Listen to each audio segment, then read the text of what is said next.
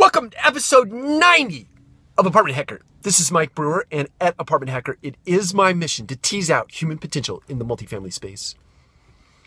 Today, I want to talk about the importance of meetings and the cadence of meetings, but more importantly, the content in meetings.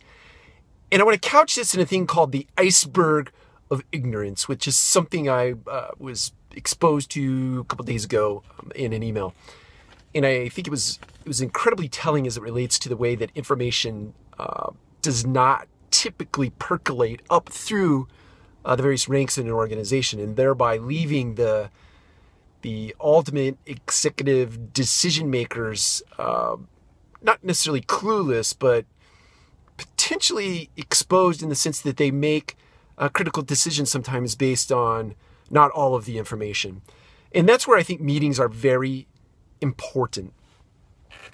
And let's talk about the iceberg of ignorance for a second, and then we'll talk about how meetings layer over that and how they can potentially take an iceberg of ignorance into an iceberg of knowledge. But if you picture an iceberg for a second, most of you likely know that the lion's share or the bulk of an iceberg sits actually below the sea level, right? So what you see above sea level in the way of an iceberg is a very, very, very small piece of the iceberg as a whole. So if you think about, let's divide the iceberg into 4 layers. And so you have the layer that is exposed to the open air or above the sea line, and then there are 3 layers below the sea line.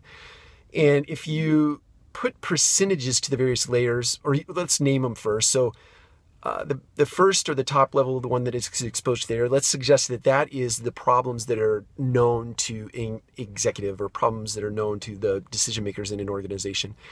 Just below the level of the ocean, or the sea rather, is 9%, which are problems that are known to team managers or middle level managers, if you will, or regional managers if we're talking about the property management business.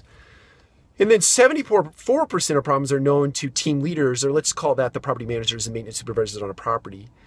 And then the bottom layer would be 100% of problems are known to staff, or I hate the word staff, but 100% are known to the team, which means where the rubber hits the road, or the people that are out doing the daily activities that ladder up into the results that you desire for your organization. So you've got 4% at the very top that are known to the decision makers or owners or investors. You got 9% where the regional managers know the problem. You have 74% of the problems that are known to property managers and maintenance supervisors, and 100% known to staff. Now, let's talk about quickly the way meetings, or the reason why meetings are very important as it relates to getting information from down here to up here. If you have no meetings at all, suffice it to say that very, very little bit of that information, even 4% might be a stretch, would ever get up to the person that really needs that information to make decisions, especially high level or very important decisions for the organization. So let's say, for the sake of argument, that you do have meetings and you do them on a regular basis, let's say daily, weekly, monthly, quarterly, and annually. If your site team is having a daily meeting that ladders up into a weekly meeting that they have with their property managers, and the premise of that meeting is, hey, here are all the problems that we're dealing with. And then the property managers have a weekly meeting with their regional managers by way of conference call or in person or whatever. There's so much technology in the marketplace today, it doesn't matter how you get this done, you should just get it done. That property manager information comes up to the regional manager information, and then the regional managers on a weekly basis are meeting with vice presidents or executive vice presidents or regional vice presidents, and then that information flows up and flows up and flows up. So if the intent of meetings is to take business challenges and move them up, then a meeting is very much worth having.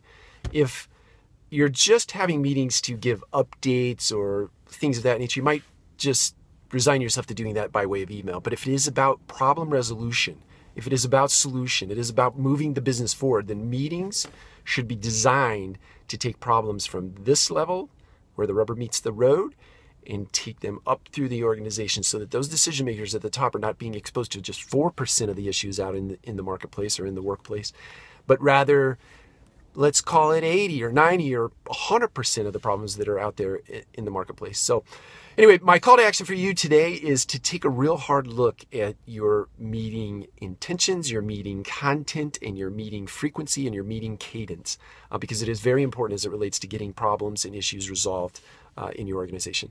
That's it for today. I will talk to you on Monday because it is Friday. Have a great weekend.